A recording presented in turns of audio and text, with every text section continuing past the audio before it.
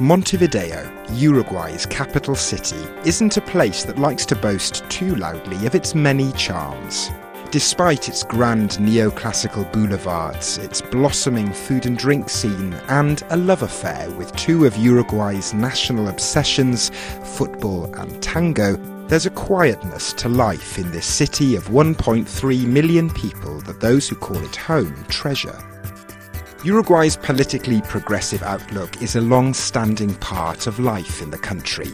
Many of Latin America's major trade and political blocs are headquartered here, earning Montevideo the gentle nickname the Brussels of Latin America. But beneath the stable, quiet exterior, there's a boisterousness to life in Montevideo.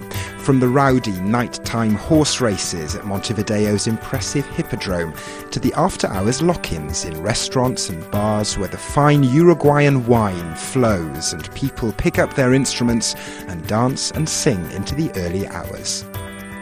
Montevideo's food and drink offering is flourishing too. Young food entrepreneurs who flocked here to take advantage of the fruits of the blossoming tech sector here are reimagining menus and drinks lists across the city. Montevideo's more formal cultural institutions too have long played a part in the city's ebb and flow. The magnificent Teatro Solis, opened in 1856, is the longest continuously open opera theatre in Latin America. But nowhere perhaps do the lives and times of this city come to life as much as they do at the Estadio Centenario, the country's largest football stadium and one of the most fabled sporting venues in Latin America. There is plenty to be upbeat about then in Montevideo, one of Latin America's quietest, most unassuming capital cities.